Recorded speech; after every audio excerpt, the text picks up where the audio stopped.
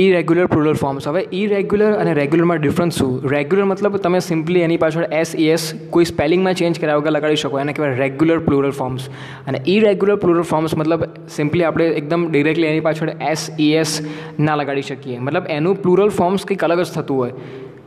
બસ આને કહેવાય irregular plural forms. હવે એમાં અમુક વસ્તુ ધ્યાનમાં રાખવા જેવી છે, જેમ કે જે કોમન નાઉન્સ હોય એના બી ઇરેગ્યુલર પોસિબલ છે.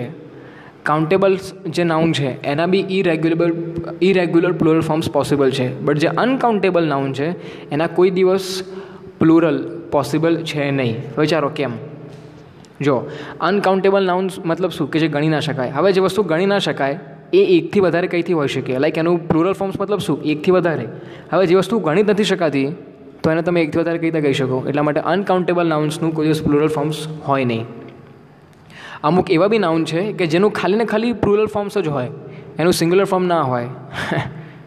અને અમુક એવા બી છે કે જેમનું ખાલી ને ખાલી પ્લુરલ જ હોય અને સિંગ્યુલર હોય અને પ્લુરલ ના હોય, મતલબ પ્લુરલ અને સિંગ્યુલર બંને સેમ જ હોય. ઓકે, તો અહીંયા ફર્સ્ટ એક્ઝામ્પલ જોઈએ તો એમાં છે common nouns with regular plural forms. હવે કોમન નાઉન જોઈએ, જેમ કે ચાઇલ્ડ. હવે કયો ચાઇલ્ડ એ નથી ખબર, ખાલી ચાઇલ્ડની વાત થઈ રહી છે એટલા માટે છે કોમન નાઉન. ચાઇલ્ડનું થઈ જાય ચિલ્ડ્રન, પર્સનનું થઈ જાય પીપલ, ફૂટનું થઈ જાય ફિટ, માઉસનું થઈ જાય, સોરી ફોર દેટ, રિસ્ટાર્ટ તો નહીં કરવાનો, ટૂથનું થઈ જાય ટીથ.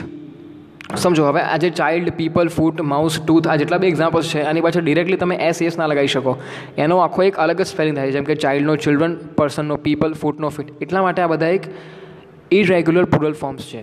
હવે nouns with identical same plural forms મતલબ કેવા કે જેનું પ્લુરલ અને સિંગ્યુલર બંને સેમ જ હોય. તો એરક્રાફ્ટ, હવે એક હોય તો બી એને એરક્રાફ્ટ કહેવાય, બહુ બધા હોય તો બી એને એરક્રાફ્ટ જ કહેવાય. ફિશ છે તો એક ફિશને ફિશ કહેવાય, પણ એકથી વધારે જો ફિશ હોય તો એને ફિશિસ ના કહેવાય, એને બી ફિશ જ કહેવાય. શીપ છે તો એક શીપને બી શીપ જ કહેવાય, બહુ બધી શીપ હોય એને બી શીપ જ કહેવાય. શીપ મતલબ બકરી, SHIP, બોટની વાત નથી કરતો. શીપ મતલબ બકરી, SHEEP. હવે એક શીપ હોય તો એને બી શીપ જ કહેવાય. પછી હેડક્વાર્ટર્સ, તો હેડક્વાર્ટર કોઈ દિવસ કહેવાય નહીં, અને હંમેશા હેડક્વાર્ટર્સ જ કહેવાય. હવે અમુક એવા અનકાઉન્ટેબલ નાઉન્સ કે જેનું પ્લુરલ ફોર્મ્સ પોસિબલ નથી. તો uncountable nouns with no plural forms. હવે advice, information, luggage, news, mathematics, cards. હવે આ બધા આપણે જોઈ ચૂક્યા છીએ. આ બધા એક્ઝામ્પલ છે અનકાઉન્ટેબલ્સ નાઉનના અને એબ્સ્ટ્રેક્ટ નાઉનના અને મટીરિયલ નાઉનના, કે જે તમે ગણી ના શકો. લાઈક ફિલિંગ્સ ના ગણી શકો, એડવાઇસ ના ગણી શકો. આ બધું પહેલાં ડિસ્કસ થઈ ચૂક્યું છે. હવે nouns with only plural forms મતલબ શું કે એ હંમેશા પ્લુરલ્સમાં જ હોય, એ સિંગ્યુલરમાં કોઈ દિવસ હોય જ નહીં. મતલબ એ હંમેશા એકથી વધારે જ હોય. જેમ કે ધ ફર્સ્ટ એક્ઝામ્પલ છે અહીંયા એ ટ્રાઉઝર. ટ્રાઉઝર મતલબ તમે જે રાત્રે સૂતા પહેરો છો ટ્રાઉઝર, એ કોઈ દિવસ જોયું કે એક હોય, બસ એક પગ માટે જ હોય ટ્રાઉઝર? ના, એવું પોસિબલ નથી. પજામાસ બી હંમેશા બે જ હોય, એવું કોઈ દિવસ પોસિબલ ના હોય કે એક પગ માટે જ હોય. ગ્લાસીસ, તમે ચશ્મા પહેરો છો, એ કોઈ દિવસ એવું પોસિબલ ના હોય કે એક આંખ માટે ચશ્મા હોય. ચશ્મા બંને આંખો માટે હોય, મતલબ એકથી વધારે જ છે.